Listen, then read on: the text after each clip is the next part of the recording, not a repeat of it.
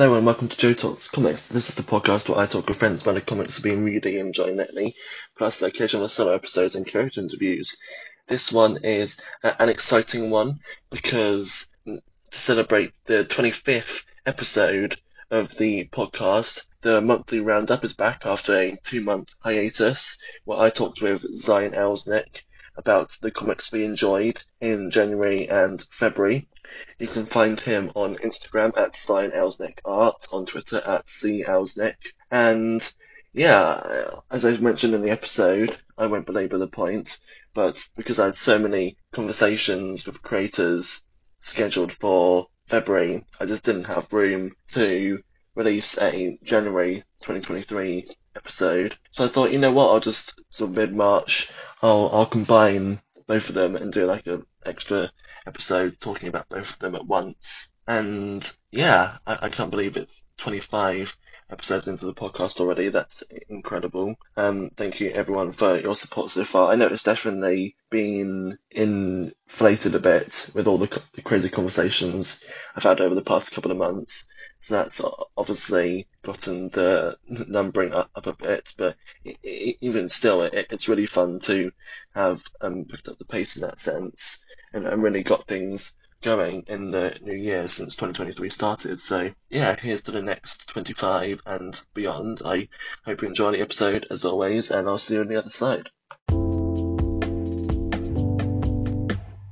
Zion Elznic, welcome to the podcast. It's good to have you here. I'm glad this finally came around. Yeah, totally. Happy to be here. So, before we get into it, how did you get into comics in the first place? I'm always curious to find out about that when I have a new guest on the show. Yeah, totally. So with comics, like my dad, he always had like old ones. So like a lot of like the really old Batman ones. He had like a lot of Legends of the Dark Knight, stuff like that. Nice. And then I tried reading those, but like I was really young, so I just didn't really care for the story, and I was kind of just like, ooh, images. And then I think like around when I was like 13, I started reading Scott Snyder's New 52 Batman, and that just like hooked me in, like just instantly. So it definitely a big reason I got into comics, because like before I didn't really know if they could tell a story I would be interested in, and yeah, that one really opened my eyes. Right, yeah, nice. That is a fantastic run. I've only read the first omnibus so far, but I'm excited to get the second one eventually and read the rest because I love his Scott's other writing, like on the Justice League, and of course with like Two Metals with Capullo as well, and just various other things he's written. So yeah, him and Capullo got to be like my favorite duo when it comes to comics. I mean, there's a lot of other good ones, but I think it's just because they got me into comics, so I have a soft spot for him. Yeah, it was a similar thing with when I was honoured to talk to like Francis Manapul about like Claire, that new book that came out a few weeks ago, this release probably, and it's like part of it is just because I have such a soft spot for him and Brian Bertolato's Flash New 52 run, first half of that run, because that got me into comics. But then it's also like it is like genuinely like phenomenal as well. So it's sort of like a twofold thing when it's like part having like a special connection and then part just generally because he's amazing. Yeah, totally. I read I remember reading the first volume of the New 52 Flash, and I love that one, but I could never get my hands on the second volume, which I was always like, Nice, yeah. It's a very fun run with everything from with like the rogues and the Gorilla Grodd and like a new version of the Reverse Flash. It's lots of good fun stuff there, but it almost feels a bit like one of the more overlooked New 52 titles at times. But oh yeah, totally. I know like I know the Superman Batman one were pretty big, and then I think Justice League was also another like really big. Everyone was focusing on that, but yeah, no, that Flash run, oh my gosh, I loved it. I need to get that second volume. so yeah, today we're going to be talking about all of the comics we enjoyed in the first 2 months of the year, January and February, and it's exciting because I probably won't mention it in the intro if I'm talking about it here, but maybe only briefly. But because in February, you might have noticed, anyone's listening, that there wasn't a like January 2023 was so and so, because I just simply had too many, not too many, but I mean too many for this purposes of like creator interviews on the schedule that I physically didn't have room for a January 2023 episode. So I was like, you know what? Let's just like mid-March combine a January and February episode. So on that note, I'll try to be mindful of not having it go on too long because we're doing 2 months, but it should still be fun at least. All right. So I was thinking the way I've only done this format that sort of tightened it up a bit with the December picks, but if this sounds good to you, I was thinking we could stick with the idea of I don't know if you have the comic geeks, but I find that quite handy because then I can look week by week what's coming out. And what we did with the December one of Joe Corrado back in January is I just read out all of my picks from a week, and you do the same, and then we just talk about anything that sort of arises from them that we think we want to talk about. Okay, yeah, I have the app. I'll pull it up right now. Right, I have my polls up. Nice. So to start with, it's fun because it just feels like so long ago since I started the year. I think I've got on my Instagram, I've got like a highlight of all the different weekly pulls so far, and same thing on the League of Comic Geek. So I've got a list of all my weekly pulls. So what is it like? Yeah, like this is like the 11th. We're recording on the 11th new comic per day of the year, and to go back to the start and like see all those things, it just feels like so long ago, even if it was only a couple of months ago. I'm rambling, but so on January 4th, the first new comic per day of the year, I picked up Batman, Fantastic Four, Batman 131, Fantastic Four 3, KF4, and Spider-Man 4, and that was a fun week because you have like three like heavy hitters with like Batman, Fantastic Four, and Spider-Man, and then it's just like really fun indie book by Wes Craig, artist of Deadly Class, and both sort of like very entertaining. Especially Fantastic Four. I don't know if you've been reading the current run, but I've loved it, and K has been a really nice like indie book too that more people should be checking out. There's sort of pop art and like fantasy adventure, but not like that heavy. But yeah, it's been fun so far. I've been wanting to get into the Fantastic book, but I don't know. I just never like picked it up, but I should definitely check it out. Do you know if it has like a volume yet or no? I'm not sure if it does yet. The first arc just recently concluded, so hopefully soon. Let's see. Although, yeah, again on the League of Comic Geeks, it says the first volume should be out in July, so it's still a bit to go.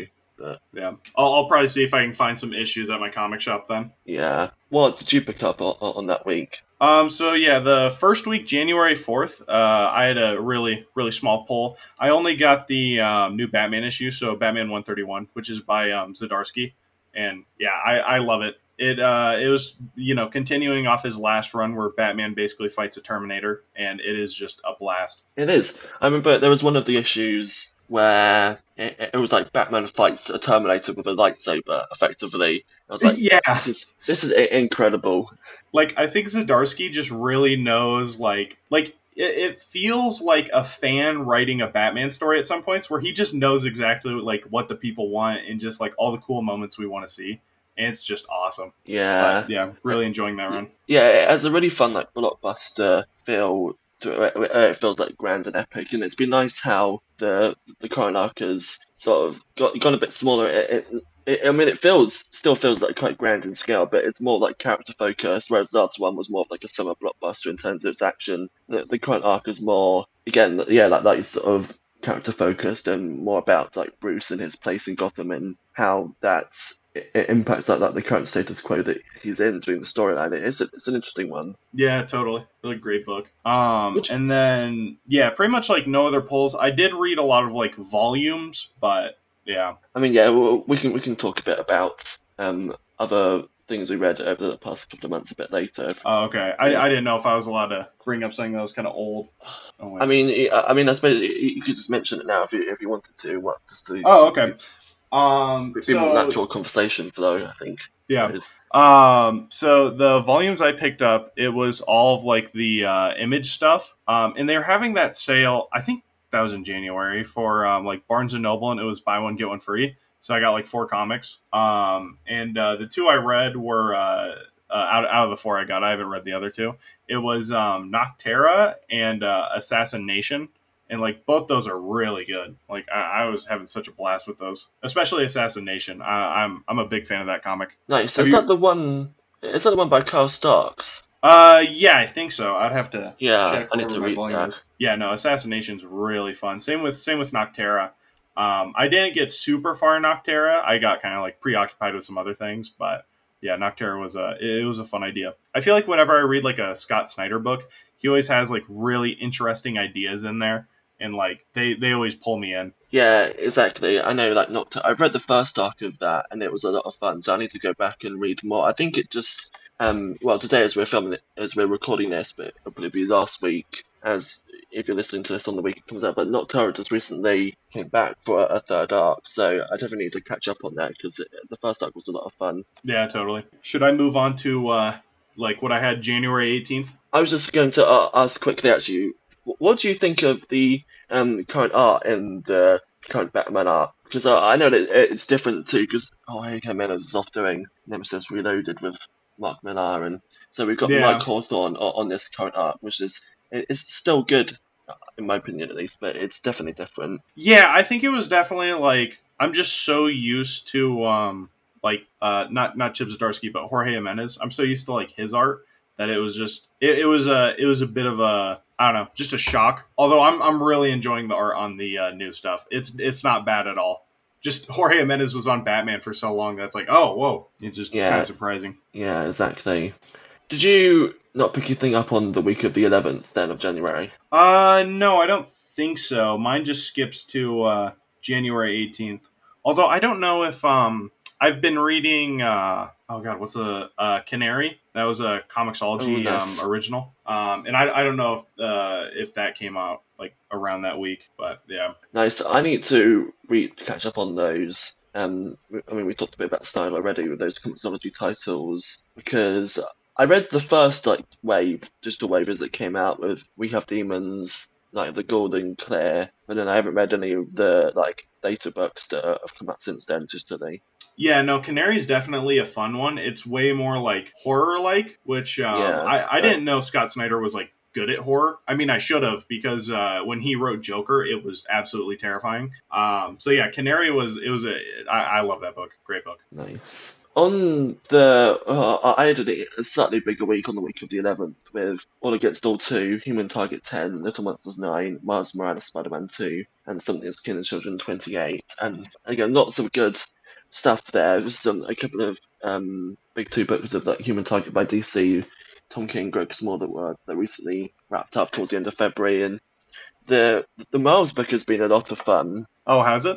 Yeah, I remember I when it was first listed because the Saladin Ahmed run was like started back in 2018 or whatever it was. I tried that was like when I was first getting into comics, like what single issues. So I Mm-hmm. tried the few issues of that and I just couldn't get into it. So then I was excited to when the new series was listed, and I sort of put the first issue on my pull list. I wasn't really sure what to expect, so it was a bit of a blind, like because I didn't really have any experience with the creative team, as it's Cody Ziegler and Federico Vincentini and Brian Frenenza on colours. Yes, so and I was like, this is really fun. It's the artwork is really cool because it's nice and like dynamic and like vibrant and the sort of thing that you would really hope for from a Spider-Man book. It's just got so much energy to it, and the story's been great so far as well. So I'm excited to read more of that. Is that Miles book the one where he's like I don't is he fighting clones in that one? No, although I think that was a thing in the previous run. I know Okay, Spider okay. Gwen's. I think Spider Gwen's been fighting lots of clones recently. Oh, all right. Yeah, I need to check out that Miles book. I've seen like the new costume. I mean, that came out a while ago, but the new costume looks absolutely awesome. Right. Well, yeah, because there was the. Yeah, and it's interesting because they had towards the end of the Saladin Ahmed run, they had the old. Not the old. That they had like a new costume for him. I think that's what you mean.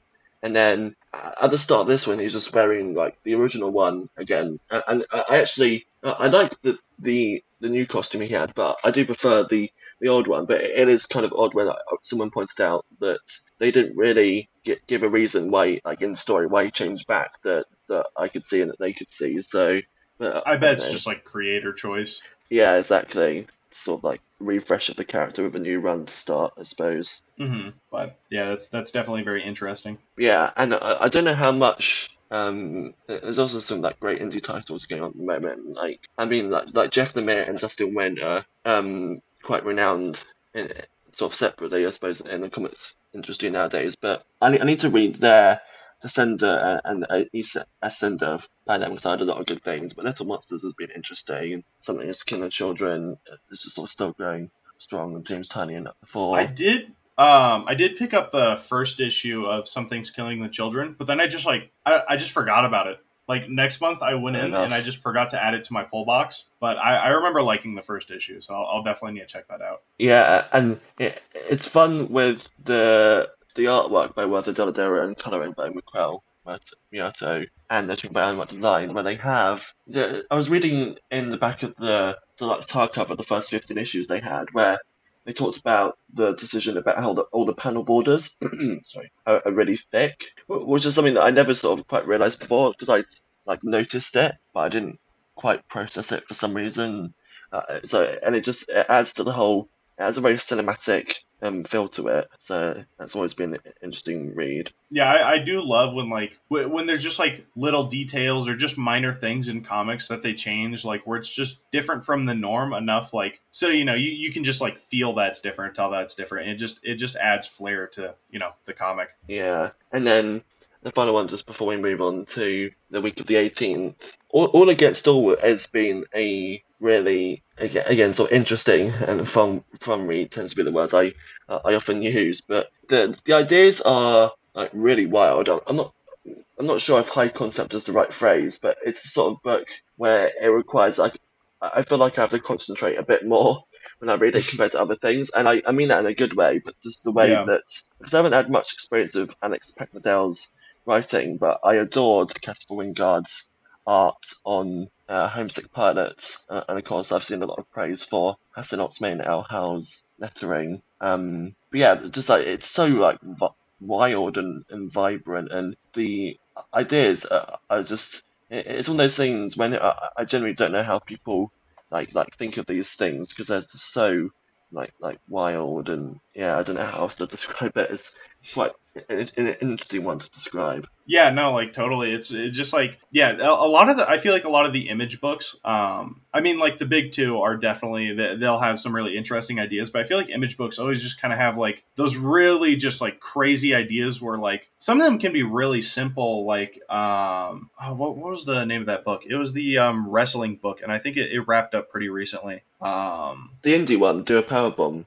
Yeah, do a power bomb. That one. It's like it's a really like simple idea of people just like fighting, but and kind of just doing like a giant tournament arc with it. But it's just fun and it feels like really fresh and original, even though it's like it's kind of similar to stuff I've seen before. And I'm just like, I don't know how they like come up with these ideas. Yeah, and it sort of speaks to the idea that I always think about with Daniel Warren Johnson's work and the other creators, where they have these ideas, but they still manage to make them, especially with Daniel Warren Johnson, like it's so emotional. It's the most like wildest thing, craziest thing you ever read, and yet you're like crying by the end because the artwork has so much like energy and vibrancy in it, but it's not just like an empty like blockbuster like flick. There's so much like emotion character behind it, and the fact that it's not able to have like both is something that I always love, and it's such like a perfect balance for me that I always really enjoy in comics in general. Yeah, totally. It's just like when like the art is just like that great and it's like even though there's like a lot of action, they can still manage to tell like just a really good story that makes you like care about the characters. It's just it's always nice. Yeah, sure. Now, going on, what books did you pick up on the week of the 18th of January? So the 18th is another small week, but it was one of my favorite comics, which I got Nightwing 100, which I absolutely loved. That book is just great. Nice. Yeah, no, I did pick up Nightwing 100. I thought it was good. I had to well, I mean I didn't have to, but I decided to take that off to focus on other things and like reprioritize my Hmm. pull list elsewhere. But it's definitely one that I enjoyed while I was reading it, and it's something that I'm definitely going to have to revisit someday. But sometimes, yeah, you just need a bit of a change, and you need to start switching up a bit. Yeah, that's totally fair. How about you? What'd you pull? Yeah, so Batman Superman World's Finest issue 11, Batman Ooh. One Bad Day Bane, House of Slaughter 11, because Nightwing 100, and What's the Furthest Place from Here, issue 10. So again, I find, and I talked a bit about this with my like a comic book store one time, when my pulls these days tend to be quite balanced. Yeah. Where early on, in when I was like first getting into reading comics like week to week, it was sort of very Marvel and DC focused, and then I sort of got more into like Image titles and some like Boom Studios titles with like, Something Skin Children and House of Slaughter books. And then these What? days, Oh, wait, so sorry. it tends to be maybe not half and half always, but sometimes there'll be weeks where it's like half and half Marvel and DC, and then another half like Image and Boom or whatever. Hmm. What's interesting with mine is I kind of did the opposite, where like when I went in, I knew that I liked Image, and because like I started reading like Spawn and stuff like that. And I didn't know about Invincible yet, but later I read all that. But yeah, no, like I started out with Image, and then I kind of slowly, like just by picking up like main titles, I went over to like Marvel and DC a little more.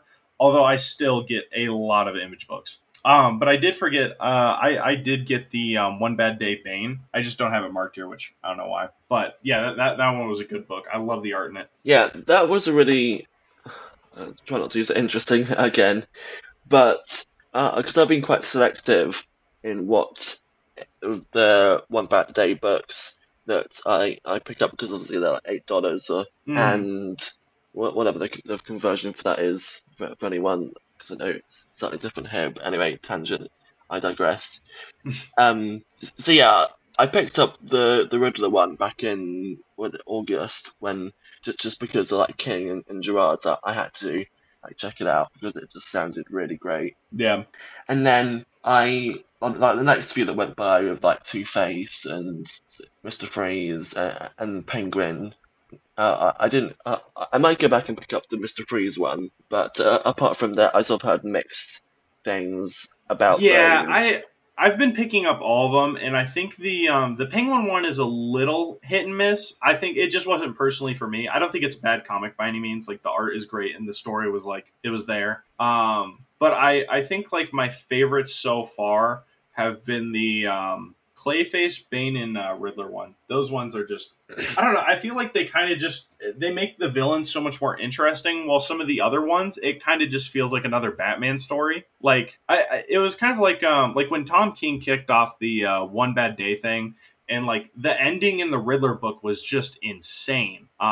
So it was like I was kind of just expecting the rest from all the other stories to just have like I don't know, just something that I wouldn't expect. But yeah, no, not all of them have been that for me. Yeah, and it's been I've been curious to see that, like looking at the praise for each one, or not necessarily praise, but just the reaction to each one, as someone who hasn't been like picking up all of them and seeing, because there are some of them which people feel like they're like actually doing something like really unique with the character that's actually different and sort of utilizes the concept a bit and sort of stretches it a bit, whereas some of the others I've heard just compared to like overpriced like prestige annuals, or nothing like particularly spectacular. Whilst they still might be good stories. Yeah, I definitely think some of them. It's like I just kind of wish that like I like maybe got like somewhere else, or just kind of like waited.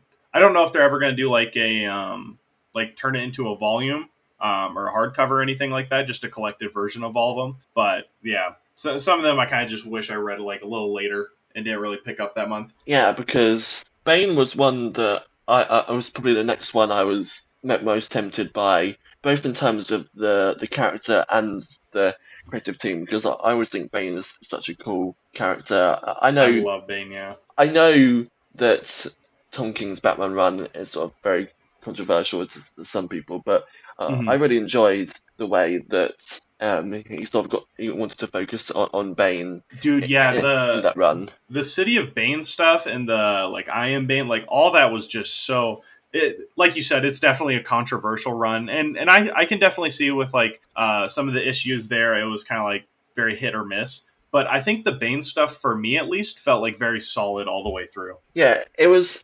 maybe a slightly unique way that I read that run, where I got, what was it, like issues like 37 through like maybe like 60, maybe, oh no, it must have been like late 50s in terms of issue wise.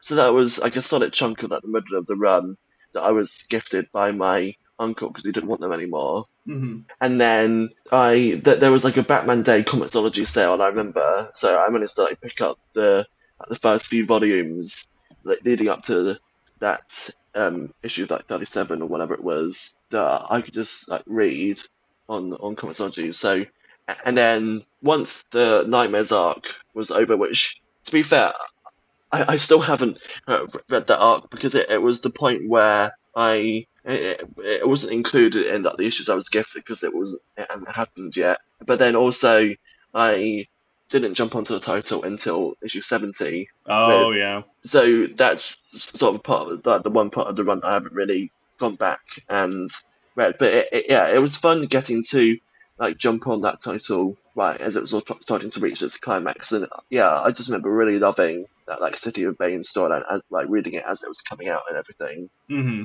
Yeah, no, City of Bane was just yeah, great story. Like it was just fun. And like I feel like sometimes some writers when they're writing Bane, they'll kind of just turn him into like just a meathead character. So it's always nice when someone just makes him like smart.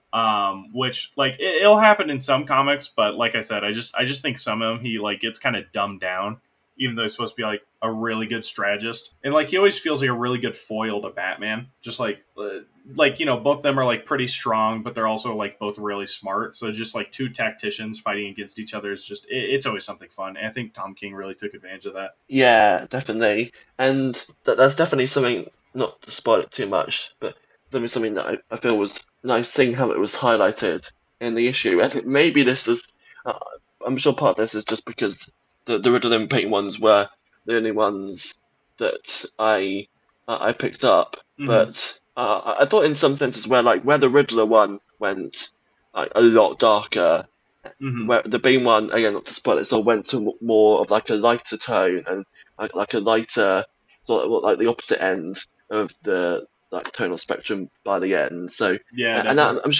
I'm sure that helps that Mitch Gerard has like a very like dark and moody style, whereas Howard Porter kind of a very sort of like more like bright and kinetic style. So those things obviously play into it, but I thought that was a fun comparison when I read Bane. Hmm.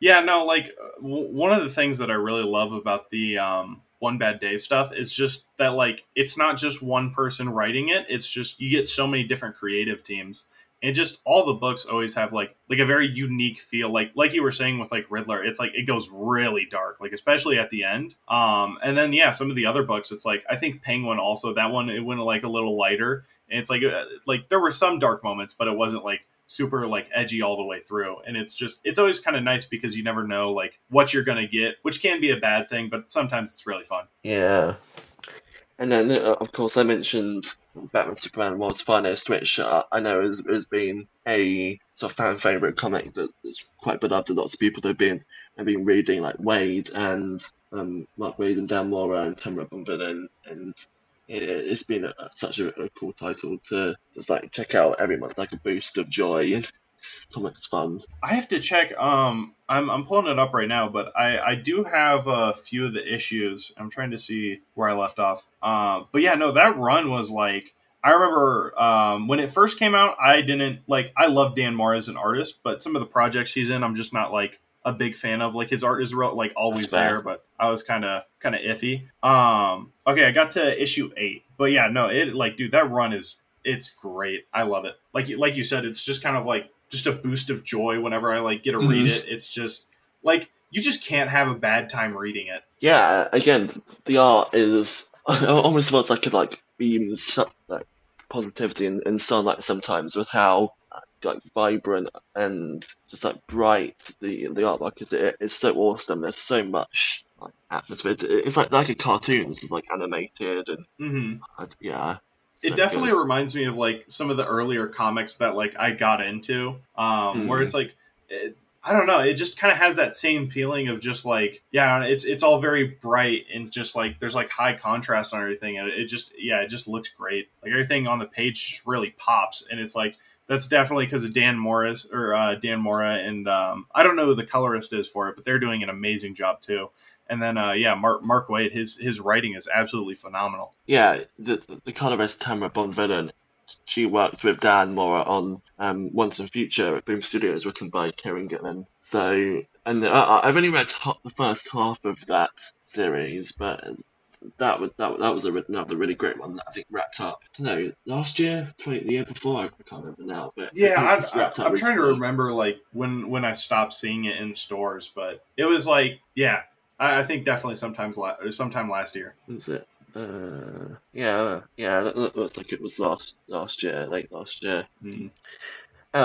In terms of, I know I've sort of highlighted a few fun indie books already, but What's the Furthest Place from here has been one of the most like consistently intriguing titles on my pull list, where like each issue there are sometimes some answers to your questions if you're lucky, and then also just like more questions and how the story is like progress. There's a lot of elements to it, but again, with another one with lettering by Astronaut Smain how it's got a really strong like visual identity, and it feels very creative in the way that it's done. They have in most of the issues they've had like chapters like between like things in the issues, and it's got a really cool like aesthetic to it that I'm always excited to dig into every time it comes out. Yeah. I've seen some of the art from it, and who's the artist working on that one again? Tyler Boss, yeah, Matthew Rosenberg and Tyler Boss. Yeah, dude, it is just the art like always just looks really great on that one too, and just like some of the like or not some of them, I'd say like most of the Image books like I don't know they're just great, like all the creator owned ones.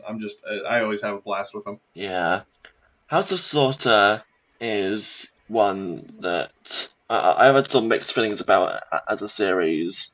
I Hmm. believe the current arc is written by Tate Brombell, by Antonio Fuso, and Mikel Gato on colours and what design on letters, etc. And because I thought the first arc was good, but I thought it could have been better. But then I loved the second arc and the direction it took, and then the third arc has sort of brought us back to a character that was introduced in the first arc. So that's been sort of because after the first arc, we weren't really sure if we were going to see that new character again. So to have that third arc like refocus on him, it's been good to see. I'm excited to see where that goes. Yeah, totally. Yeah, I'm like I think after that I think my next week is probably January 25th if we can jump to that. Yeah, yeah. All right. Ooh, So for that week, I don't really use the Comic Geeks app. I need to more. But I kind of just use it to like search up comics I know I'm gonna get. that's fair. But the two I have listed on here, although there's probably some other ones that I picked up that I just don't remember. Is Infernal Girl Red #1 and Junkyard Joe #4, and those have both the Infernal Girl Red. I think just anything massive verse, I'm just falling in love with. And Yes. just And also, you can look at the new comics page for a particular week that will show you like all the comics released from like a publisher in that week if you need to refresh it as well. oh, does it? All right, try and pull that up. But yeah, I haven't been. I've mostly been reading Radiant Black, but I've Mm-hmm. heard a lot of like great things in the Discord, of course, about like Inferno Go Red and the various other miniseries. So I'm definitely excited to check that out when the trade eventually releases. I would say another one you should definitely check out if you haven't already is Rogue Sun. That one is just it's really good. Like the Yes, writing in it is just phenomenal. I read the first arc of that, and that was a good read. Hmm. I think it was issue 7 where they had to choose your own adventure. That was such a Um, fun original idea. I love that. Yeah, Yeah. yeah, that was the last issue I read, so that's definitely something I Hmm. need to go back to. But that was really creative, as you say, with how it was done and making sure that it all fit together and like flowed properly and Hmm. wasn't all like messy. That actually sort of logically it worked. Was yeah, yeah, it must have been a really complicated thing to put off, and does sort of speak to the commitment of the Massiverse titles and what they've been doing with beyond just the like comics and everything that's been going on, especially with the launch of No One Yeah, nowadays with I'm like, the excited for that. I podcast think and that came everything. out today, right? For no one. Yeah, Yeah, as of recording on the 15th. I So need to pick that one up. But yeah, no, like all the Massiverse books, it's just like they all feel really just like original and like they don't just write a comic, they like do something really unique with it. Where it's like with Rogue Sun, like the choose your own adventure, or with Radiant Black, it's like one of the villains, Doppler. Her power is like really like she'll like take words off the like page and like use them to like help someone or just change them slightly, and just like really original stuff like that where it's like it's so uniquely just like a comic book that there doesn't really feel like there's much else like it. yeah, because they've been going beyond just the like normal issue formats where you have the existence issues. Because there's another one coming up. The 18 with the Radiant Yellow origin, and of course the way that Inferno Go Red was like, funded via a Kickstarter first, and it now being sort of like split up. Well, it was as a graphic novel, I should say, and now it's being split up into single issues before being like recollected in a like, trade later on in the summer. So Yeah, no, those books are just absolutely amazing. I love all of them. And Inferno Girl Red did not change that at all. That book is it's another blast. It doesn't have anything like Choose Your Own Adventure so far, but I think the story just really carries it, and all the characters feels like super lovable. And just yeah, I'm excited to see where the I have the first two. I'm excited to see where the third one goes. yes, yeah. I mean, in terms of well, I picked up. I jumped on Action Comics starting from the that week, the 24th, 25th, hmm and then another issue of the Human Target, issue 4 of the Lovesick, the one over each year, as Saga returns that week with issue 61 Oh yeah, and Tim Drake Robin 5, which I know, speaking of controversial titles, that I know there's been a lot of discourse around that. yeah. With Human Target, is that one good? I've been I I have like the first three issues maybe, and then I kind of just stopped. I really enjoyed it. It'd probably be like I know a lot of the King books people say read a lot better in a collected format, so it might be better like that to have that momentum, especially going into the final issue. But I think it's probably worth giving another try, especially if they because they released the because it went on hiatus like hmm 6 months between issues 6 and 7, and in that time they released like a volume one hardcover of the first like 6 issues standard size hardcover, I'll definitely check that out. and then and then I think they're going to do a volume two, but it'd be cool if they did like an all-in-one collection, just to have it all in one book. Yeah.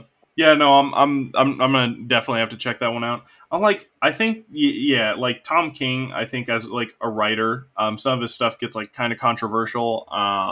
Like there's definitely like a big side of people who are like just they don't like it, or an equally big side of just people who are like it's the best thing ever. And yeah, I don't know. I just there wasn't really a reason for me to stop picking up Human Target. I kind of just I don't know, just wasn't feeling it. But I'll definitely check out the volume.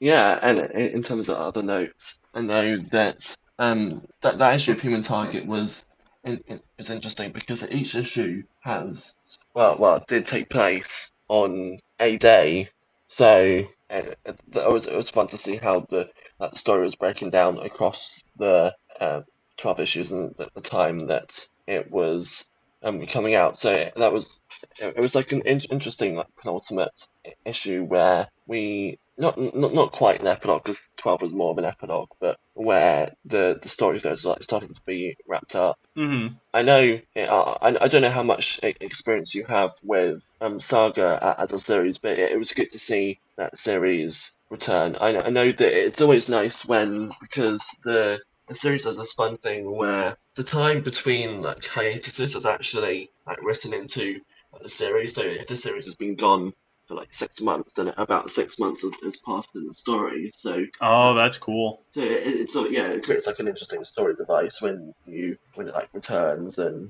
I wonder when then. So I've read for Saga probably the first, I think, like 3 volumes. And I definitely have to see if see if I can try and catch up and then get into the single issues, because I'd love to. I mean, I love the story. I just like picking up volumes can be kind of expensive sometimes, so I just don't do it all the time. Yeah, it was good. I don't know what the price of it is at the moment, but it was good when I could pick up the first compendium that collected the first half of the series, like 56, 55, 56 issues, or however Hmm. many it was, when, yeah, 54 issues, when it was on hiatus, because then I could just catch up, and it was not necessarily very cheap, but like cheaper than it would be to like buy the like all the different like 9 trains or whatever. So Oh, okay. I'll see if I can find a compendium then. That sounds smart. yeah, and it was nice because I don't know what you think about like letters pages in comic books these days, but because there aren't that many of them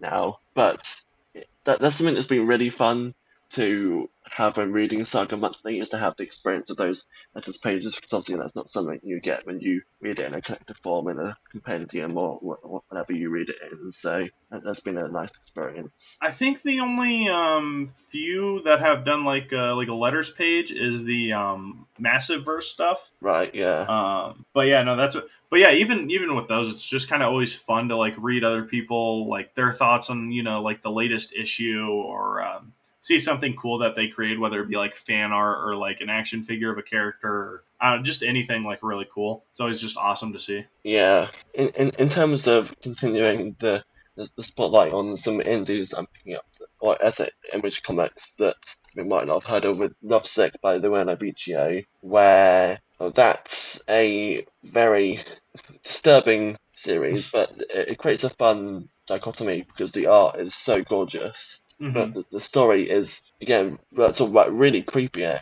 again slightly sick, but in such an entertaining and compelling way that it's like horrifying, but I can't stop reading.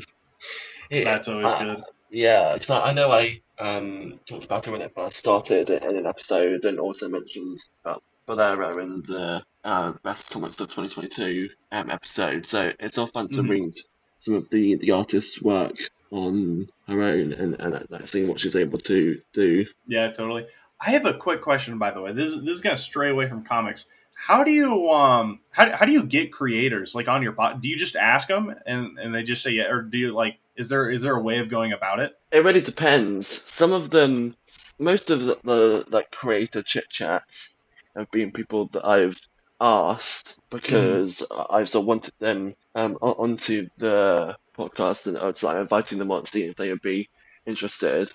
And then I also got quite quite a few like people with like creators with Kickstarters asking if I had like any room on the schedule to talk with them. So that's where quite a few of the Kickstarter conversations came Oh, okay. from. And yeah, so it's sort of fun to have that mix of like people that I specifically I invited on myself, and then others which I hadn't maybe heard of that needs to have some like spotlight on their Kickstarter, and I can like help promote it, and so that Hmm. was fun.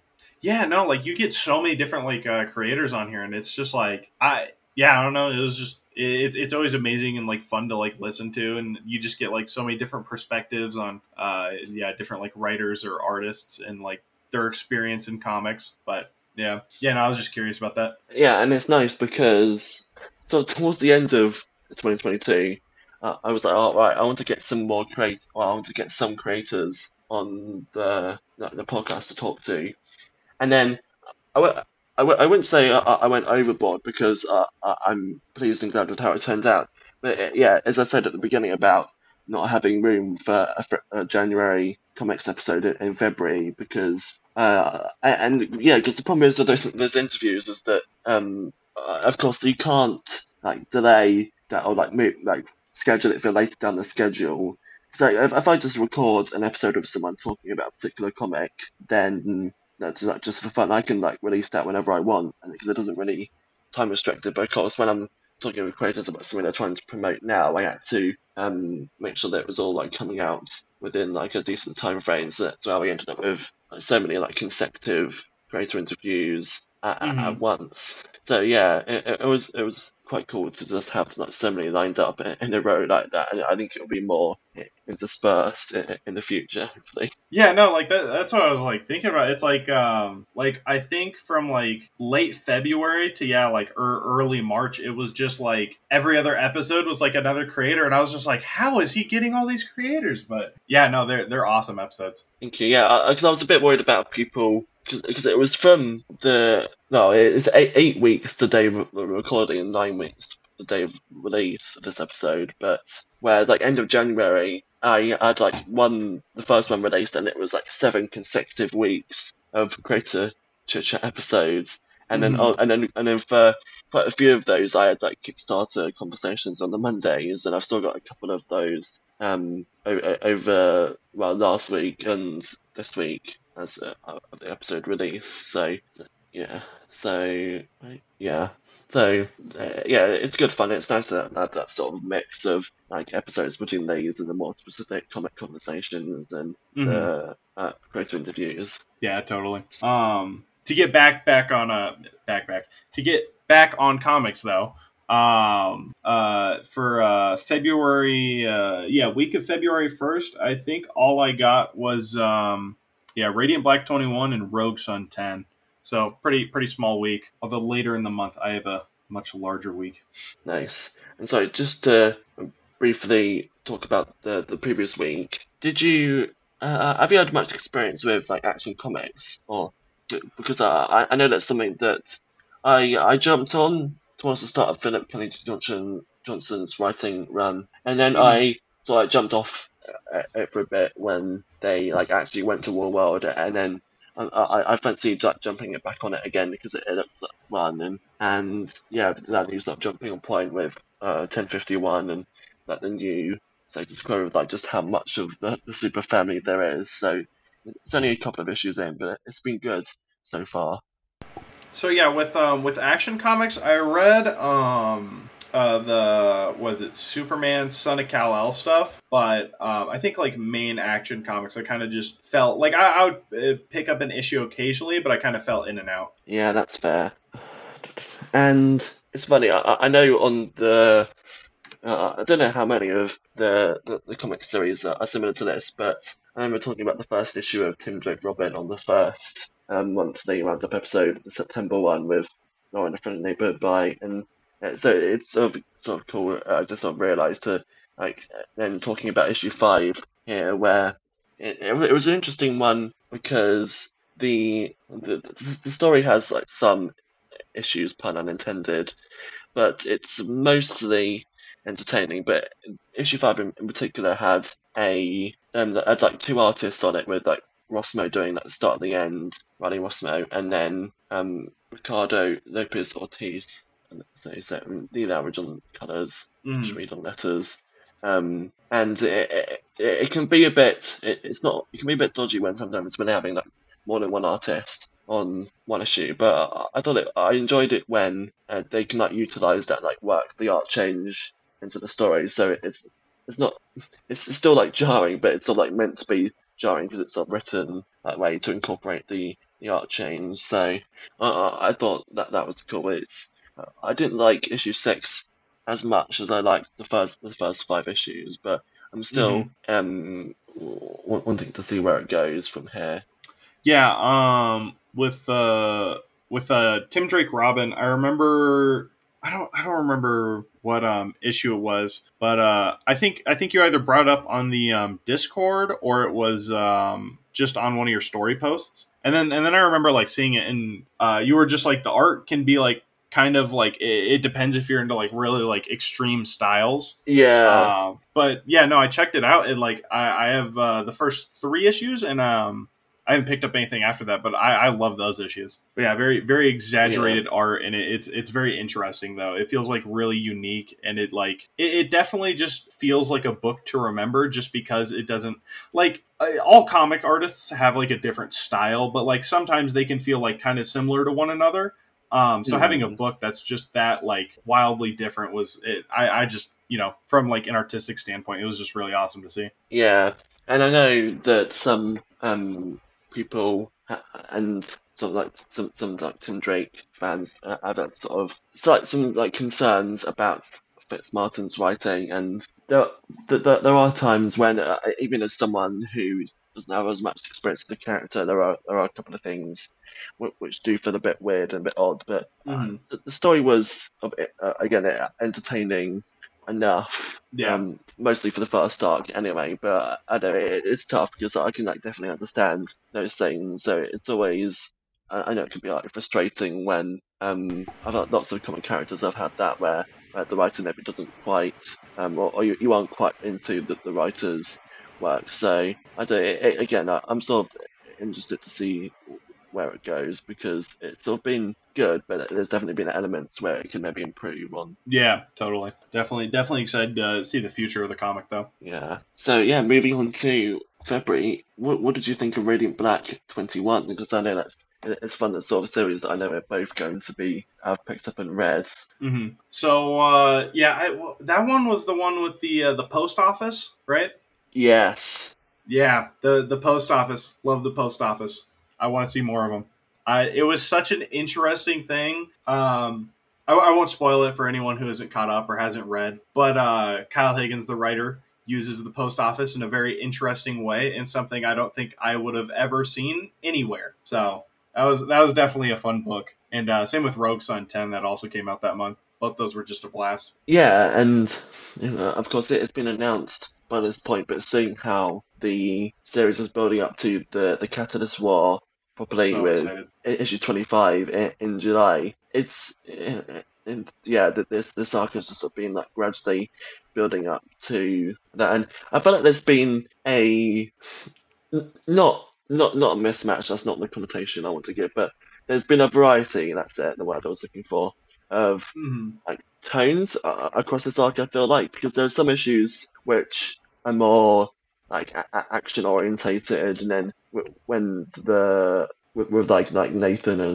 and Marshall and that they kind of like status quo and everything going on with like the robots and then of course yeah you have like issues like Rick 21 which had that humor with the postal service, and then 22 which came out a couple of weeks ago or a few weeks ago Hmm. where it was much more like character based on like Yeah, Nathan. issue So 22 was like a lot more relaxed. it's just sort of cool how they can have those like different focuses and use them to like progress the story and the characters and all that the mysteries and everything going on. Yeah, I'm like it gets me really excited for like the future because it's like I read Kyle Higgins' Power Rangers run and I remember I think it was on the Invincible podcast when he was talking about issue one for Radiant Black, like before the book even came out. And he was talking to like the Invincible podcast people, and he was just like for Radiant Black, he has like some ideas on how he can get into like the war stuff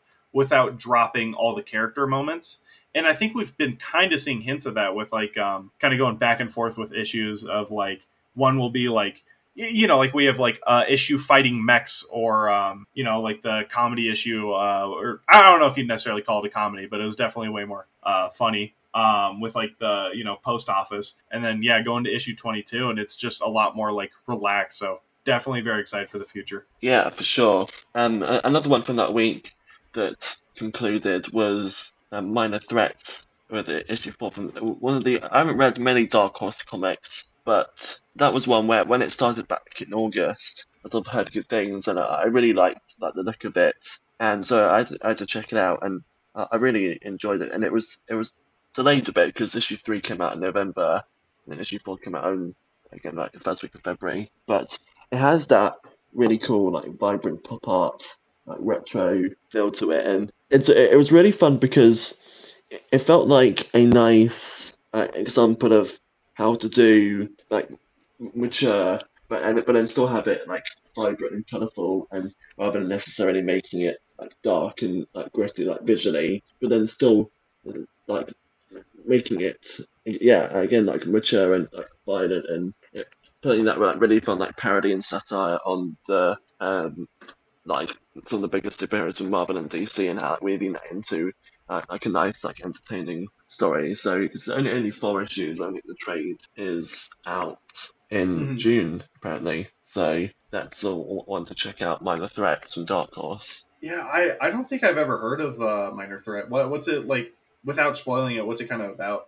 So one of there's this villain that kills the like sidekick to the like basically like the Robin to like the Batman parody, Yeah. and then to stop basically the other heroes suddenly become like really like guarded and protective of their city, and it becomes like quite extreme, and then the Batman parody goes a bit nuts in terms of like wanting to kill the villain that does that. So then these like minor threats, these like minor villains, like C and D list villains, want to go and like stop him, and maybe even like yeah, just without spoiling it, they sort of how they get involved in That does sound the interesting. like conflict and the crossfire, I suppose, and Hmm.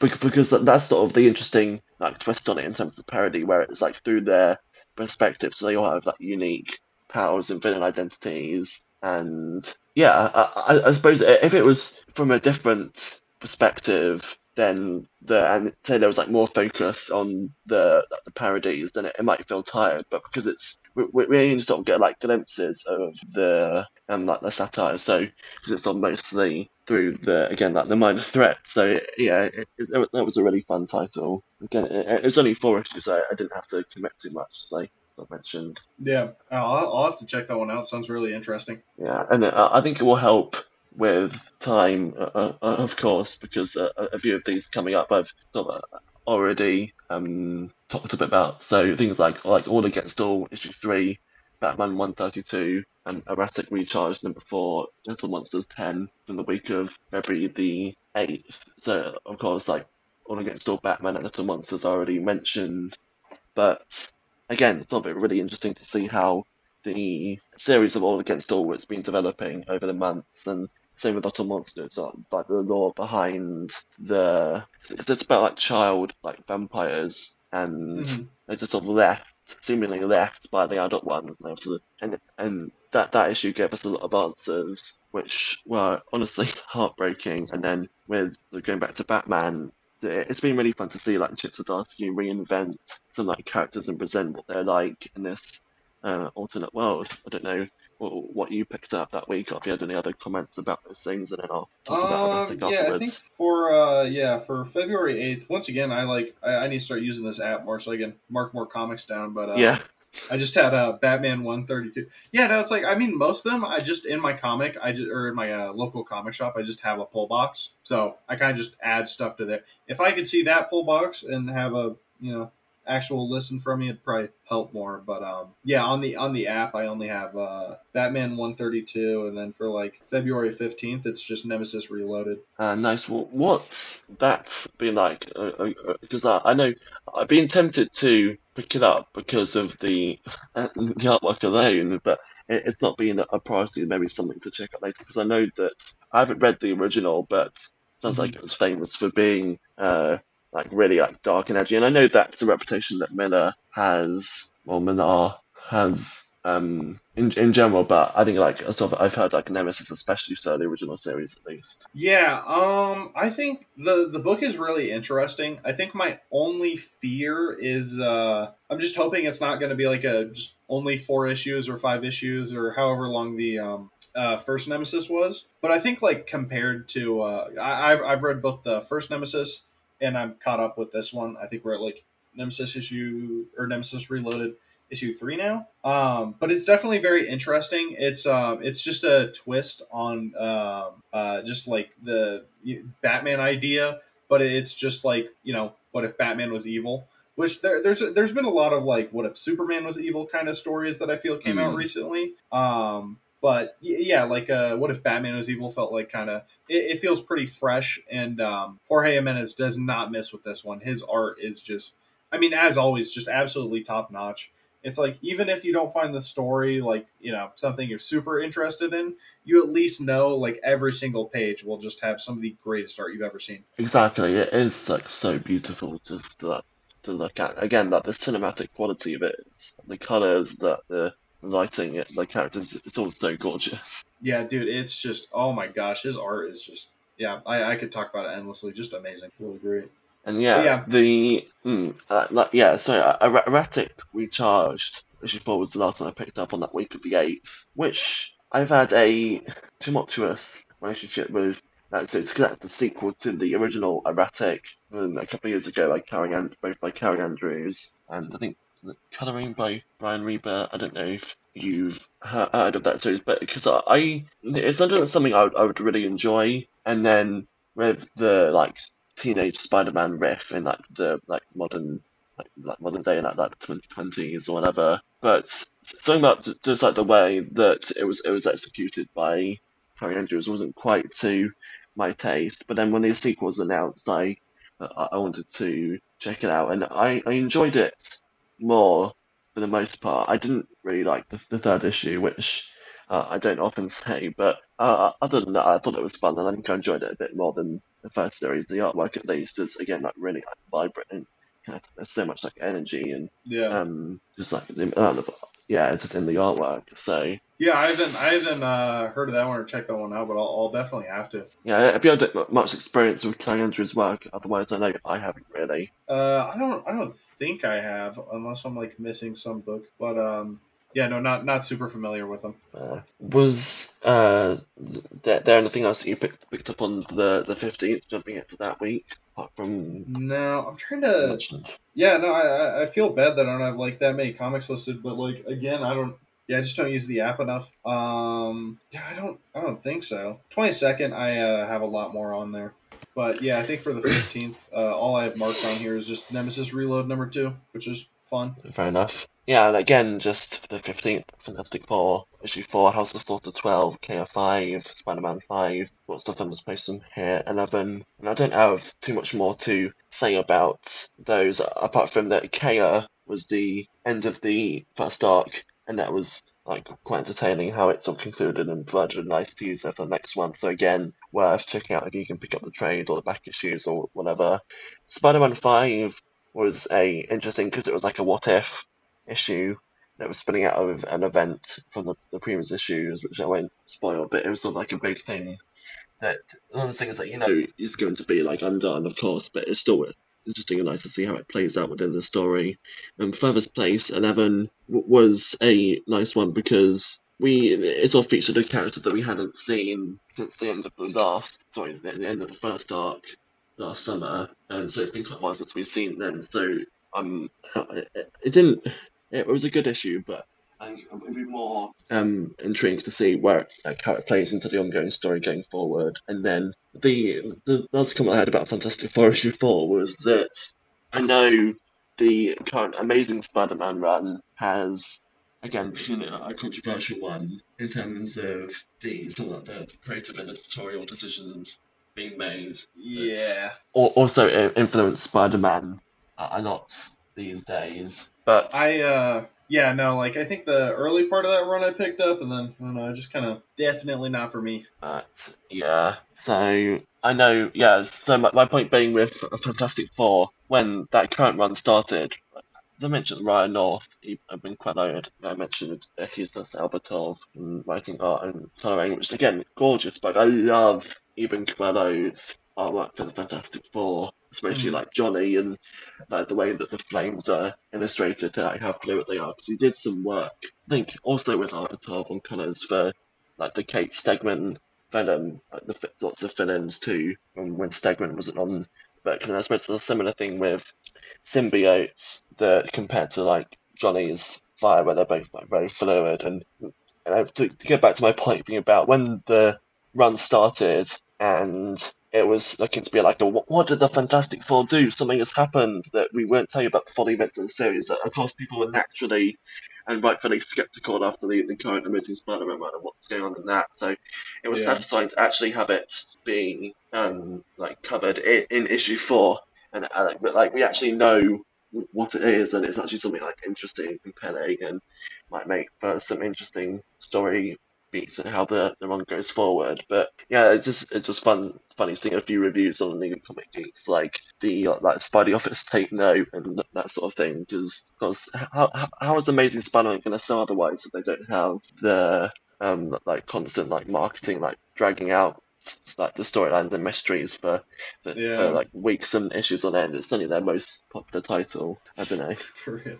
Yeah, I don't. I'm definitely excited to pick up that Fantastic Four book, or try and find some of the single issues after this. But yeah, Spider Man's been very.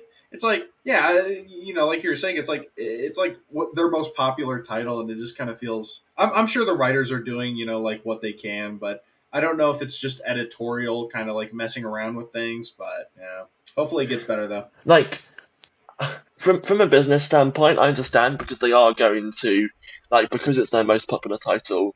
Whatever they do in terms of like trying to build up hype, they will get people that will like be curious and check it out, and so they will have more sales through that way. But it just always makes me feel weird that they have to like push it so hard when Hmm. that like it sells itself.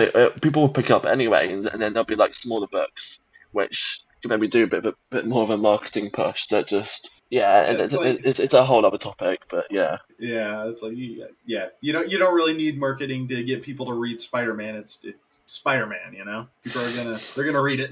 Yeah, Like yeah, and it's weird because Zeb Boz's like Hellions was like so beloved from what I've heard. I'd like nothing but good things about the Hellions that he wrote, that the X-Men series. So to then hmm suddenly go from that to the like Amazing Spider-Man, which is as controversial as it is, it's like interesting.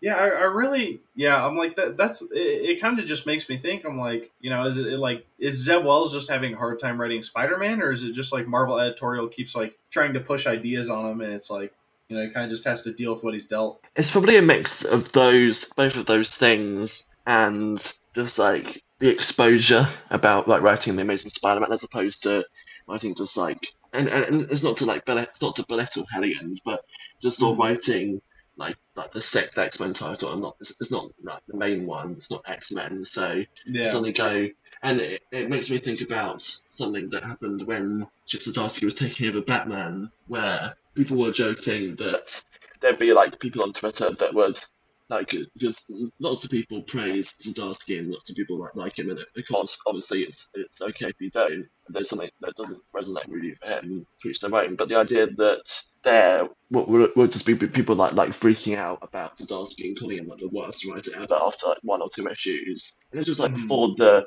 like this run started, and then it sort of happened, and they were like, oh, it's like yeah, it did actually happen. I don't know what we were expecting, and it was yeah, it was yeah, and not to belabor the point, but the whole idea of like sometimes letting story arcs play out and see what happens, but then equally, so to sort of bring it back around to Amazing Spider-Man so well, sometimes the exposure that there will be more eyes on his work, and also the idea that maybe because yeah, this is going right down a tangent, but the idea of well, as I've heard about a few times over the times when how much like the Clone Saga was like dragged out, and Hmm. there because some people like hate on it, and I haven't read it, so I mean, but it's what interests me more are the defenders that are like, well, it had some good ideas, but it was dragged out for too long by editorial, and that's something that I always find it more interesting as a viewpoint, and that's not to invalidate any other viewpoints, but just personally, as someone who hasn't read it, I like hearing about like the behind the scenes of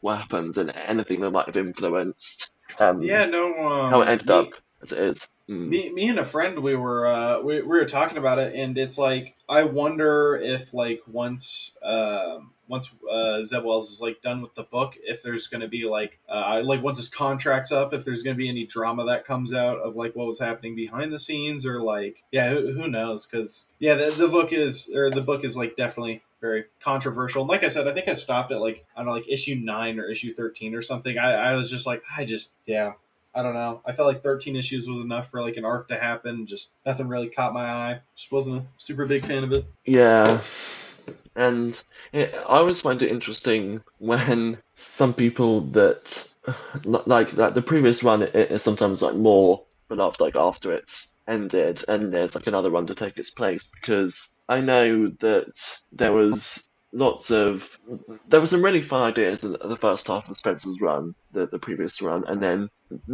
there was the like the second half, and especially towards the end, which at least from what I saw, again, of course, I know there are people that did enjoy it, but it was like received less favorably, and I haven't read most of the the rest of it, so I don't know, but it's always funny like seeing lots of like negative reviews about it, and then everything about like the Zeb Wells run, where it's like, oh, Spencer's run was like so and so, it was like, well, we're going to just go back to that, and well, again, the whole idea is of like Spencer probably would have gotten Peter and MJ back together if it hadn't been for editorial interference, because it was definitely like heading that way, especially after everything with the slot runs. So there was some multiple times when it was, I don't know, it was just clear that was something he wanted to do, but of course editorial and like Nick and I would just won't. Yeah, there's lots of like documentary drama behind Yeah. all over the internet these days. Yeah, totally. Yeah, very very interested to hear more about like behind the scenes of all that sort of stuff. But yeah, and then are we on to Yeah. the week of February 22nd? Yes. All right, this was a big week. I think I just started adding more stuff to the app. So I have Nightwing 101, Superman #1, which I loved, Ice Cream Man #34, Inferno Girl Red 2, and Junkyard Joe #5. And I'll start off with Ice Cream Man. Have you read any of the Ice Cream Man stuff? I've read some issues of it here and there, but I haven't read the last few. But it's good stuff. I need to catch up and read the early issues as well. Yeah, so I first read the volume one. One of my friends recommended it, and then I tried it, and I was like, I don't know, not a big fan of it. And then he was like, okay, we'll go in, and then he's like, just one more volume, trust me. So I picked up, volume 7, which is a big jump from volume 1 to 7, but it's like, what's the type of story?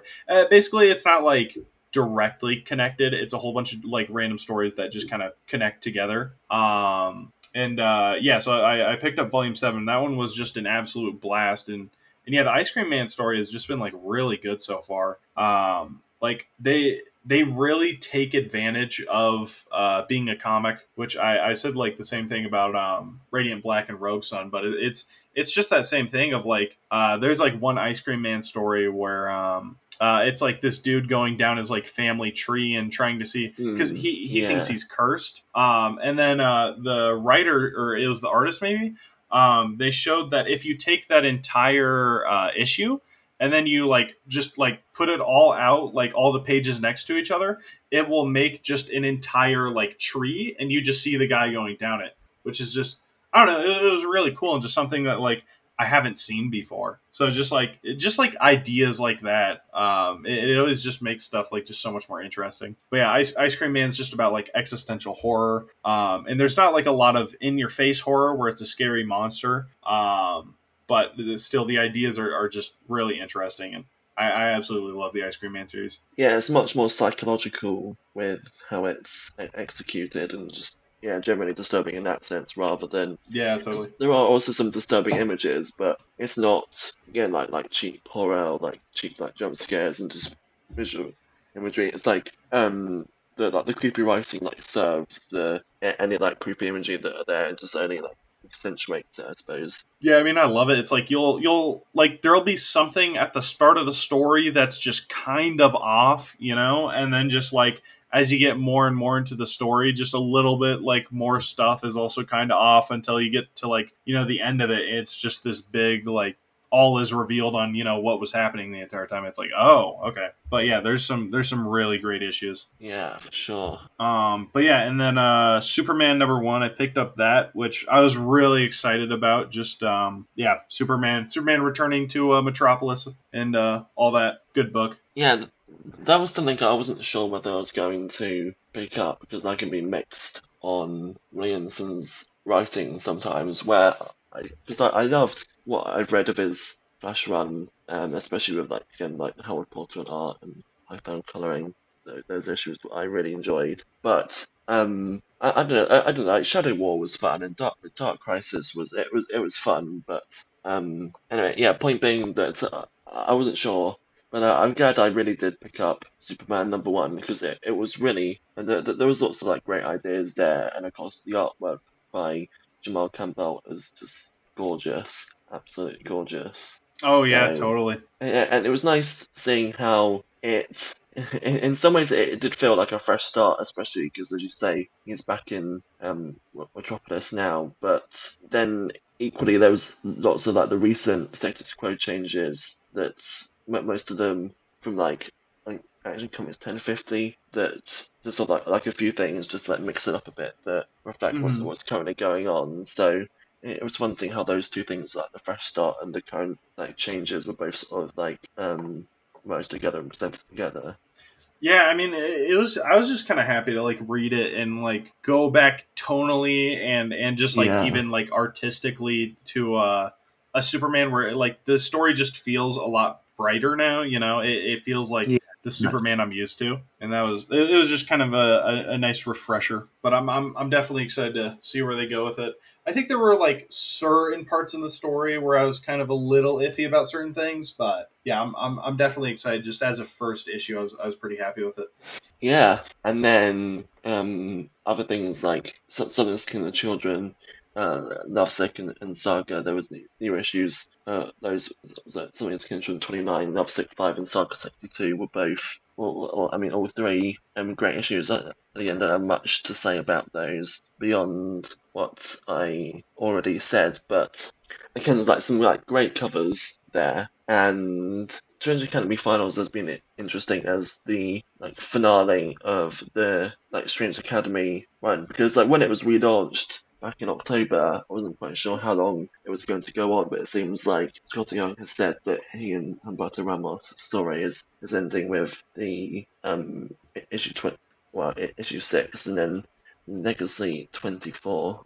But that's been a really I love the artwork by Ramos and Edgar Delgado on colours where it has that nice like pastel coloured feel, Hmm. and like the spotlight on like so many different like child characters and making them all like compelling, and the ideas are really fun, and then like something as kind of children where there's a really fun like human element that's been added with like the horror and like beyond the monsters, like the politics of various things, and like how much is sort of like lore and depth that Tony is able to bring to the story. And Saga 62 wasn't it didn't have the most plot progression in an issue, but it was another good issue, and it was fun to see how because 61 left it on a bit of an interesting cliffhanger, so to see how that was sort of moved on from, and to see their current status quo reflected in the story. I'm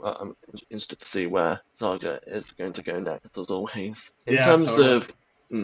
In terms of Batman Superman World's Finest 12, just to highlight that, that was a really fun issue where because it focused on showing the backstory of this like date between Robin, Dick Grayson, and Supergirl Kara that went like horribly wrong, and it was just like a really nice like character focused issue where they had that drama, but it was like the interpersonal drama rather than anything with them as like superheroes.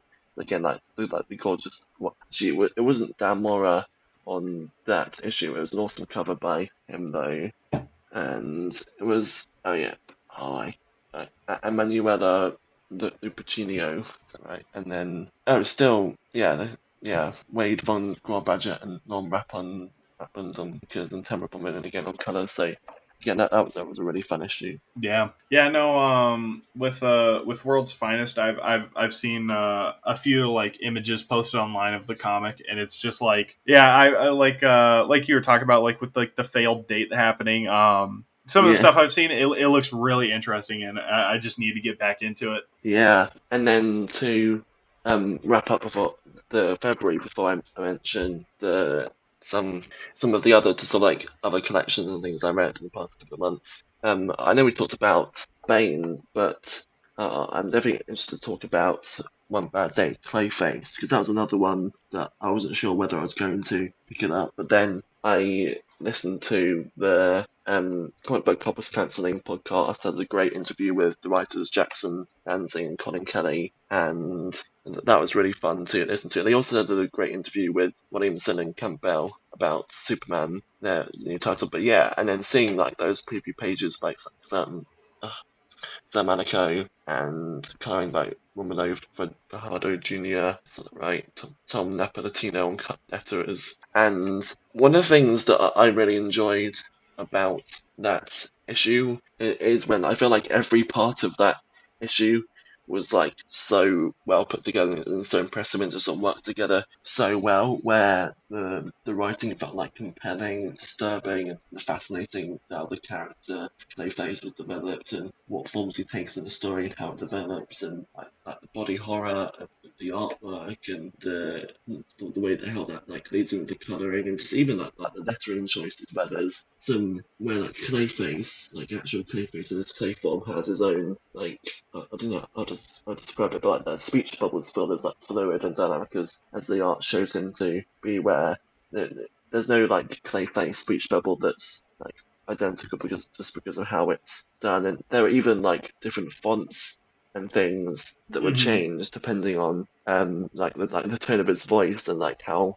like angry he was getting, and there were just lots of small details that made it like so creepy and so like fun to read. I just really loved it. I wasn't quite sure what to expect going in, but yeah. Yeah, no, that Clayface book was it was really fun. Had you had much experience with Clayface before that? But because I know he featured prominently in the Tiny and Detective run, which I read last year, maybe I think.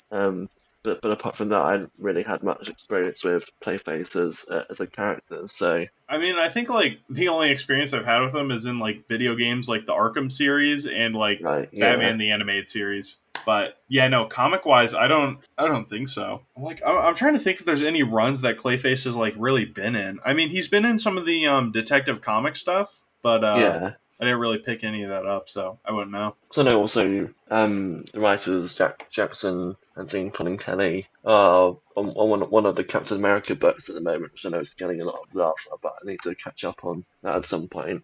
Yeah. Yeah.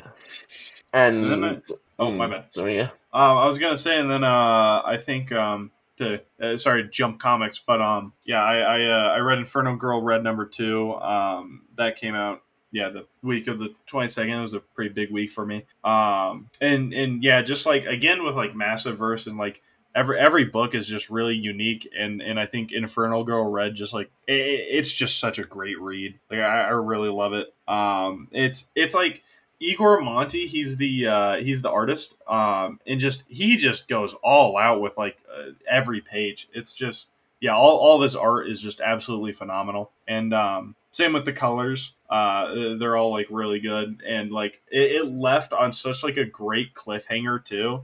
So I just like, I have to wait for issue 3, and it's killing me. But yeah, great book. Yeah. It's always tough when it's just that good that you can't. It's like even harder to wait every month to read the new issue. Mm-hmm. Yeah, cliffhangers. Like I understand with comics, you need them so people pick up your next issue. But holy cow, sometimes they're so infuriating. It's like, I just want to read more. But nevertheless, I think like Kyle Higgins does his cliffhangers in the worst possible, not actually the worst possible way. He does them in the best way, but they just annoy me so much because it's like he does like the 6-issue arcs. So like the 6th issue it'll be telling like a different story than like what's been happening. Like we had like the first 5 issues of Radiant Black, and then there's a really big battle that happens in the 5th issue, and then they leave you off with a cliffhanger because issue 6 is just it's just focus on Radiant Red, and it's just like, oh my gosh, like he's so good with his cliffhangers though. Yeah, for sure.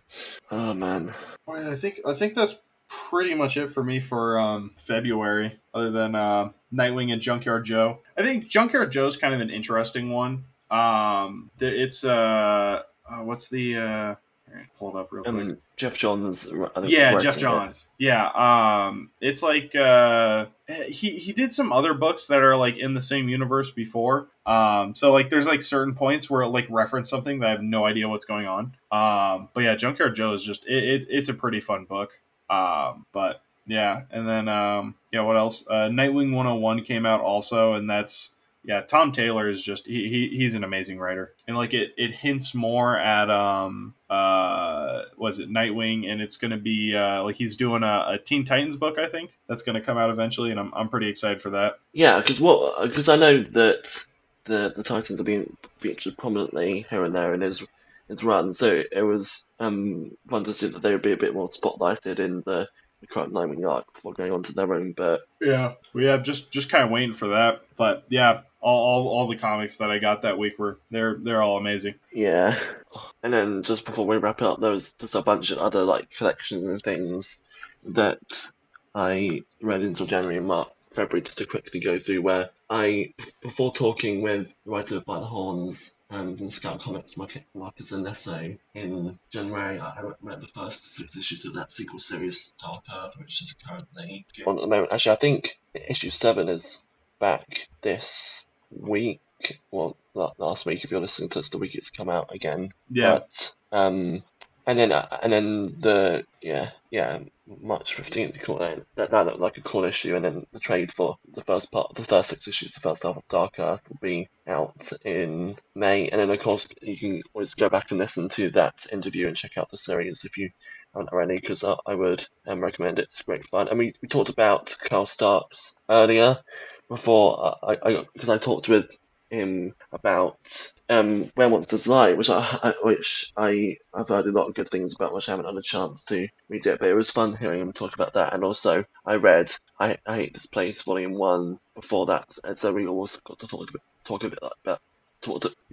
bit about that. So that was also a great series. Ones where it has a interesting balance between the like it's not explicitly written as a comedy, but it has a very like horror comedy feel to it, where there's like humor and levity in some of the darker moments, and then the artwork does a good job of feeling like gritty and sort of like textured in portraying like the different monsters and things, but it still manages to portray the humor of it, which is again it just has I use the word vibrant a lot, but it definitely has that like vibrant feel where it stands out in terms of those colours. yeah. I know you mentioned Chip Zdarsky before, but also the before my appearance on the Spider-Man book club, the past back in I think it came out a few weeks ago, but it was recorded back in January, whereas I read the first arc of Peter Parker, the Spectacular Spider-Man. Before that with the artwork by Adam Kubert and Jordie Bellaire, and that was a great series. I mean, it's sort of underrated Spider-Man title that was on the first like American comics that I read, so that's fun. And it's also been collected in a Spider-Man by Chip Zdarsky omnibus and towards the start of next year. But there's other things like Spider-Man Life Story and Spider's Shadow, and obviously the rest of his spectacular run. So I don't know if you read too much of his Spider-Man work, but that should be a fun omnibus to get at I've least. read Life Story, and I really like that one, but yeah, not much else though. Nice. And yeah. Also, both volumes of Hotel, written by John Lees, by Akbar Tal. Sorry, I'm completely messed up. The original colours, so Cipriano on letters. That was a really great like horror anthology series that I read for an interview with John back in January. And if you're looking for, I mean, we talked about the Ice Cream Man, about as like a horror anthology Mm-hmm. series that has a very like creepy feel, and Hotel is sort of very similar in that it's a bit more focused on like the visual aspects of it, but that's not to say that it's like empty god. It's very sort of psychological as well, and like unsettling, and the artwork definitely has that sort of like dark tone that conveys that really nicely, where it's like grounded but still like animated and rich. And the first volume is only 4 issues, even less than 100 pages, so the amount that's able to be fit in there and the way it elevates it all in the sequel, where I feel like everything did it like more in that one where it was like elevated, and it was just again like more in like the best ways. If you want a good horror anthology series, I need to check out Hotel from AWA. artists, writers, and artisans. If anyone didn't know what that stood for, AWA Upshot. Yeah, it's one that's more of an indie publisher that's been coming up in the past few years. Yeah, I'll definitely check that one out. Well, let's so in terms of DC books to try and make it a bit more organized, there was I got a Kindle Unlimited subscription, a trial to read Hotel, but then there were some other things on there that I wanted to check out that I haven't read yet. So it's quite fun to finally read Batman the Imposter, that was written by one of the people who worked on the movie, and yeah, Mattson Tomlin, Andrea Sorrentino on art, Jody Bello on colours, that's Steve Wands on letters, and I know Sorrentino has got a lot of praise for working with the mayor, things like Gideon Falls and others, and that was a really interesting series, and in this more psychological take on the character and how it felt like sort of like grounded and dark, and I don't Yeah, know, it Imposter was a was fun like yeah, very it was interesting. a fun Ellsworth's tale.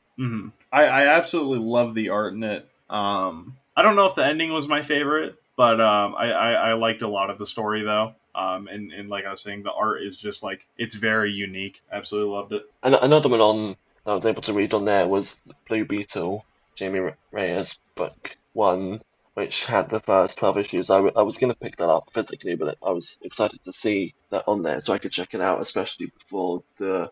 I mean, maybe it's because of the movie or coming up, but because I've never read that like original series from the mid 2000s. So, Yeah, and I've always liked. I think it's Jamie Reyes actually, maybe.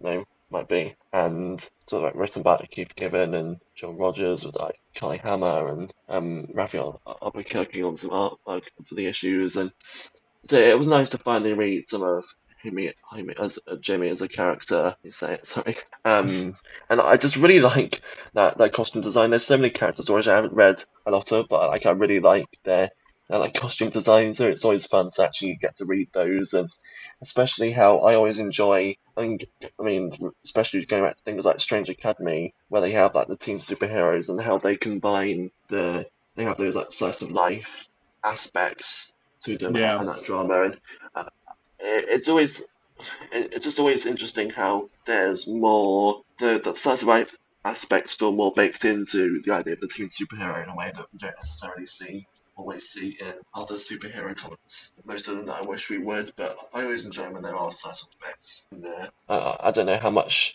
if any, Blue Beetle you've read or any of Jaime Reyes you've read.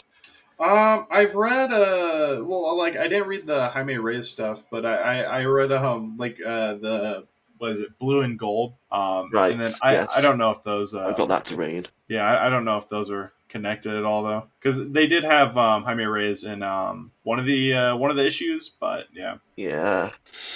Um, I read the second omnibus for the new 52 Justice League at the start of the recording we talked about the Flash, and so yeah, and it was fun because that was those stories collected in the omnibus were ones I've been wanting to read for years. Because when I first got into comics, it was at the start a bit about these like UK magazine reprints that we have that I found in the newsagents where they collected like quite a few issues in one where there was like £3 4 like 3 5 quid depending on Hmm. what it was, and it collected like a few American issues in one. And for some reason, when they put out a new like number one series, they started the new Justice League series, and one of the like features in that was I remember it being like halfway through the Dark Side War story, so like towards the end of it. So I never quite read it from the start, but I just remember thinking it was like the coolest thing I'd ever seen, especially with that like the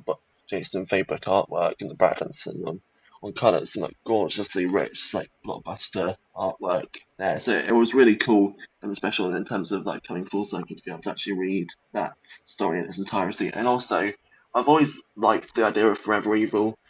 I've always like seen that like the cover to issue one with all the villains. It's always seemed like such a fun idea, and something about like the Crime Forever Evil is such Syndicate. a good story. Yeah, it's something that like the Crime Syndicate that I've always been like a sucker for. I love like their Hmm. designs, and I just think that it's such a fun idea. So it was really great, and like to see them in that story and have such a focus as the villains. And yeah, that Justice League run, I know this like probably applies to lots of Justice League runs, but in terms of that one, I'm talking about the moment where if you like want like a summer blockbuster, like cinematic like superhero comics, then there's lots of great stuff within that Justice League run for that, especially when Jason Fabok comes on to do the art, and again like Brad Anderson and with those Darkseid War issues, and then also the even Rice in the like earlier issues where just like so many like awesome like spectacular art on that run that it was great to read in the oversized omnibus format. Yeah, totally.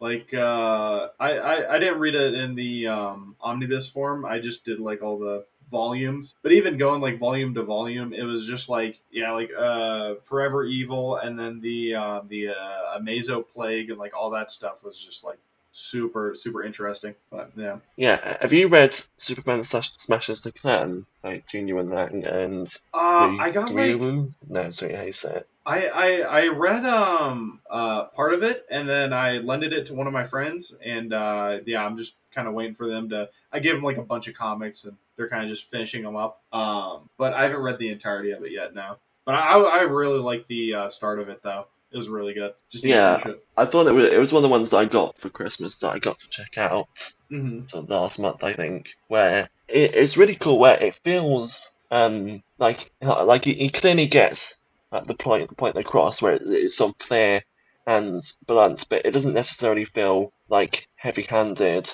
or it's sort of making it like clear and blunt. We're still having like that nice amount of like depth and nuance because it is like a young adult story. So having that Hmm. balance between treating it as like a serious topic, but also having those like animation, like cartoony aspects to it, especially with the art, Yeah. where it's sort of like fitting for maybe like slightly younger readers, but still like very entertaining and like getting the point across and still having lots of like development to it, especially with like the characters and how they develop. Where there is like quite a few layers to it, especially where it's set in Superman's life, where like back in the sort of early golden age, rather than like the modern day version of the character. So yeah, it was a really cool read and great read because there was just a lot going on that under someone else it might not have had the same amount of layers that this one had. It might just been a bit more blander, and whereas this felt like it achieved what it wanted whilst still yeah again like yeah doing it in a way that was like nuanced and but still blunt and clear. Yeah. Totally. I know I mentioned before about how I sort of started reading comics regularly in 2018, so I don't know if you remember the Marvel Fresh Start relaunch around that time, but as I mentioned Scotty Young already, and also because the Deadpool title was written by him and art by Nick Klein, who's also just incredible, and also interestingly Scott Hepburn and Ian Herring on art and colour and some of the issues, and they did the art on Minor Threats. So it was fun to go back and see some of their artwork here, and it was pretty much just basically what I wanted out of a Deadpool story. Another thing I've been wanting to read for a while, so I'm really glad that it was available to read on Kindle Unlimited. And yeah, it was a lot of fun. And if you want some Deadpool, then I can highly recommend checking it out because it is a nice balance of across the 12 issues, the issues 13 to well, it ties into War of the Realms because of when it was out, and then the final issue was good, but the first 12 issues in particular, so I thought that was like a spectacular mix for what I wanted of like one shot stories that were like compelling and entertaining in their own right within like, the one issues, but then also there's a couple of 3 issue arcs in there which develop it a bit more, and you can just like clearly tell that it was a lot of fun to make and it was a lot of fun to read. I don't know how much Deadpool that you've read, but I I don't know. I'm trying to pull up my Deadpool right now. I can't. It's on my. I got it on Comixology, but yeah, I don't. I was halfway through a volume. I can't find it though, and see who it was by. But yeah, not a whole lot of Deadpool. He's always like I've watched like both the movies, but I don't know. I've liked him in video games and stuff when I was younger, but I don't know. Just never got super interested by him. But if the comic's good, I'll read it. yeah. And then the last few with it was really cool in January. I don't know if you've heard of Heartstopper. It's like a young adult graphic novel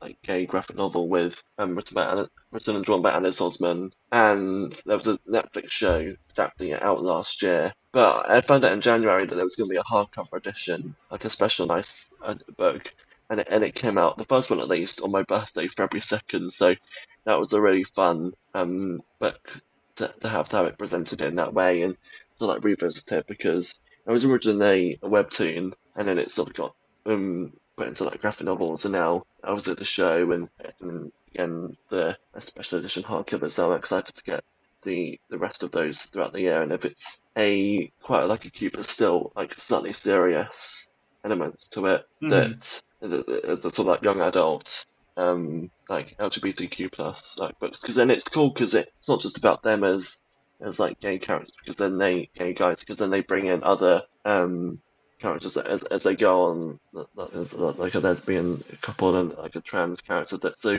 it's quite nice how Alice handles that representation, and again how she handles it as they went into adapting it for the show. So I definitely recommend trying out both the show and the book if anyone hasn't already and would be interested. Would you say the name of the book was again? Heartstopper.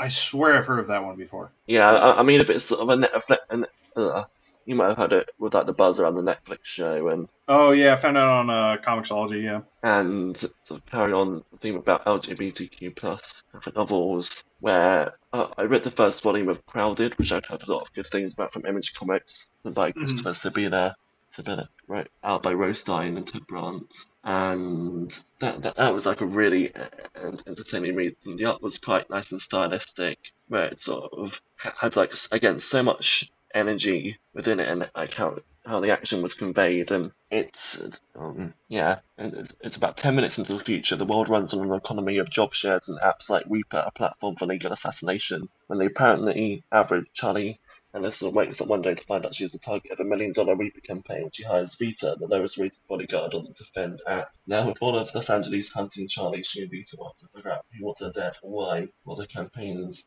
30 days or their lives are over. And so, because they sort of get paired together like this, there's sort of maybe like a friendship and then a later romantic element that's sort of developing. And it's one of those examples of sort of like casual representation where like Vita is sort of talked about like her ex-girlfriends, and also of course the colouring by, they mentioned, Triana Farrell, and lettering by Cardinal Ray. With I don't know, it's just always fun when I mean we talked about it earlier, but like the Image Comics to have these like unique stylistic aspects to it, which are always entertaining to experience and just makes them stand out. We've already talked about Jeff Lemire and Danny One Johnson already, but just the last two books to mention in the last couple of months, and Mazeburg and Murder Falcon. And I know Mazeburg was lots of people's favourite book of 2021, must have been when it came out.